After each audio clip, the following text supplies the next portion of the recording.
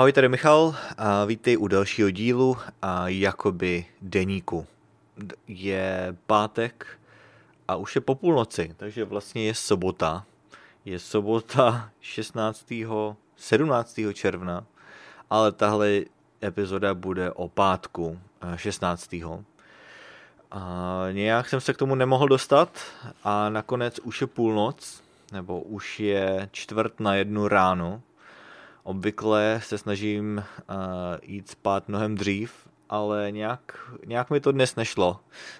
Věci se protahovaly a nechtěl jsem vynechat díl jakoby deníku, tak jsem tady a nahrávám teda trochu se zpožděním, ale přece. Teda dnes bylo pěkný vedro. Venku bylo takových, řekl bych, aspoň 35 stupňů Celsia. Teď už to asi nezjistím, když se podívám na telefon, ale asi tak 35 stupňů. Takže to bylo docela vedro. Ráno, co jsem teda vstal, tak ještě nebylo takový vedro, ale nikam jsem nešel. Dnes jsem si dal trochu pauzu, byl jsem celý den, nebo nešel jsem na procházku, nebyl jsem celý den doma, ale protože bylo velký vedro, tak odpoledne už jsem nikam nešel. A ráno jsem měl studenta češtiny, tak jsme si povídali česky. A ten student měl delší pauzu, asi tak 5 týdnů, tak jsme si povídali, co je nového a trochu jsme opakovali. A myslím si, že to je důležitý čas od času se vrátit k těm starším konceptům a starším prostě tématům, aby jsme měli jistotu, že tomu rozumíme a že si to pamatujeme. A tahle student je ještě naprostý začátečník, tak to dává docela smysl. A ještě se podívat na to, vlastně to zopakovat, ty starý témata. A dneska jsem šel k zubaři, už zase po druhý. A naposledy jsem byl u zubaře minulý týden v pátek.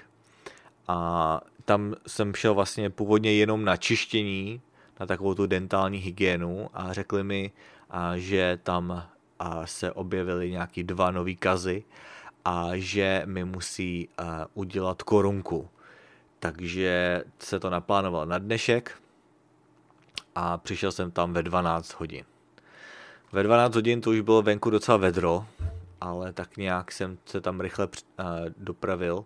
A když jsem přišel do té ordinace, tak jsem byl úplně rozpálený, bylo mi hrozný vedro, už jenom z toho, že jsem prostě seděl v autě. A když jsem přišel do té ordinace, tak tam zase byla naopak zima. A chvíli to bylo v pohodě, ale pak mi byla opravdu velká zima, jak jsem tam vlastně seděl, možná spíš napůl ležel v tom křesle, tak jsem docela prochladl. A byl jsem tam 2 hodiny. 2 hodiny jsem seděl v tom křesle, protože to byl to takový dlouhý zákrok. A dneska tam byl nový doktor, kterýho jsem teda viděl poprvé před tím týdnem, ale teda bylo to poprvé, co vlastně na mě pracoval, co na mě prováděl ten jeho zákrok, připravoval ten zub na tu korunku a tak dále. Takže jsem byl trochu nervózní, abych řekl pravdu. Já jsem docela často z zubařů nervózní a nerad tam chodím. A obzvláště, když je to někdo nový, když je to něco, co neznám. No, nakonec myslím si, že to dopadlo docela dobře, ale budu se tam muset zase vrátit asi tak za 3 týdny, až budou mít pro mě připravenou tu poslední, nebo ne poslední, tu finální verzi ty korunky, že jo. Teď mi tam dali takovou dočasnou, která by měla vydržet 3 týdny, ale potom teda dostanu prostě pořádnou z nějaký keramiky, nebo nevím, z jakého je to vlastně materiálu, ale to asi není tak důležitý. Takže to byl ten zubař. Když jsem se vrátil domů, tak mě začala z toho bolet hlava. Nevím, jestli to bylo z té klimatizace, z té zimy, nebo jestli je to z toho, že se ty moje nervy začaly probouzet a že zkrátka mě to prostě bolelo. Ale nějak moc se mi do ničeho nechtělo, protože zkrátka jsem měl prostě bolest hlavy. No, potom odpoledne, když manželka přišla z práce, tak jsme si udělali k večeři takový salát, podobně jako včera, nebo myslím, že včera to byl salát, že jo.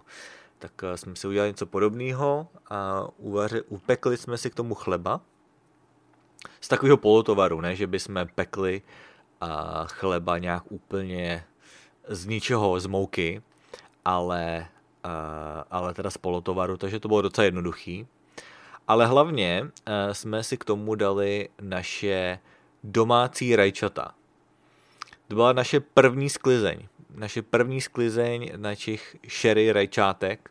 Takže to byly takový malinkatý rajčátka a měli jsme jenom 4 celkově.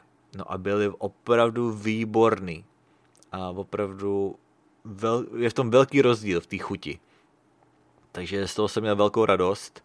No a těším se na další. Vlastně měli jsme ještě normální rajče, který jsme si koupili normálně v obchodě, takže protože jsme toho měli málo, že jo? Měli jsme jenom 4 malý rajčátka, tak jsme to chtěli teda doplnit tím rajčetem z obchodu. No a když jsme to porovnali, tak to bylo jako nebe a dudy. Že jo? Zkrátka bylo to úplně něco jiného a opravdu jsem byl hodně překvapený. Úplně jsem si zavzpomínal na rajčata od dědy z jeho zahrady, z chaty. Takže doufám, že se nám bude dařit s tím pěstováním domácích rajčat. No ale to by asi pro dnešek stačilo, nebudu to nějak dál natahovat.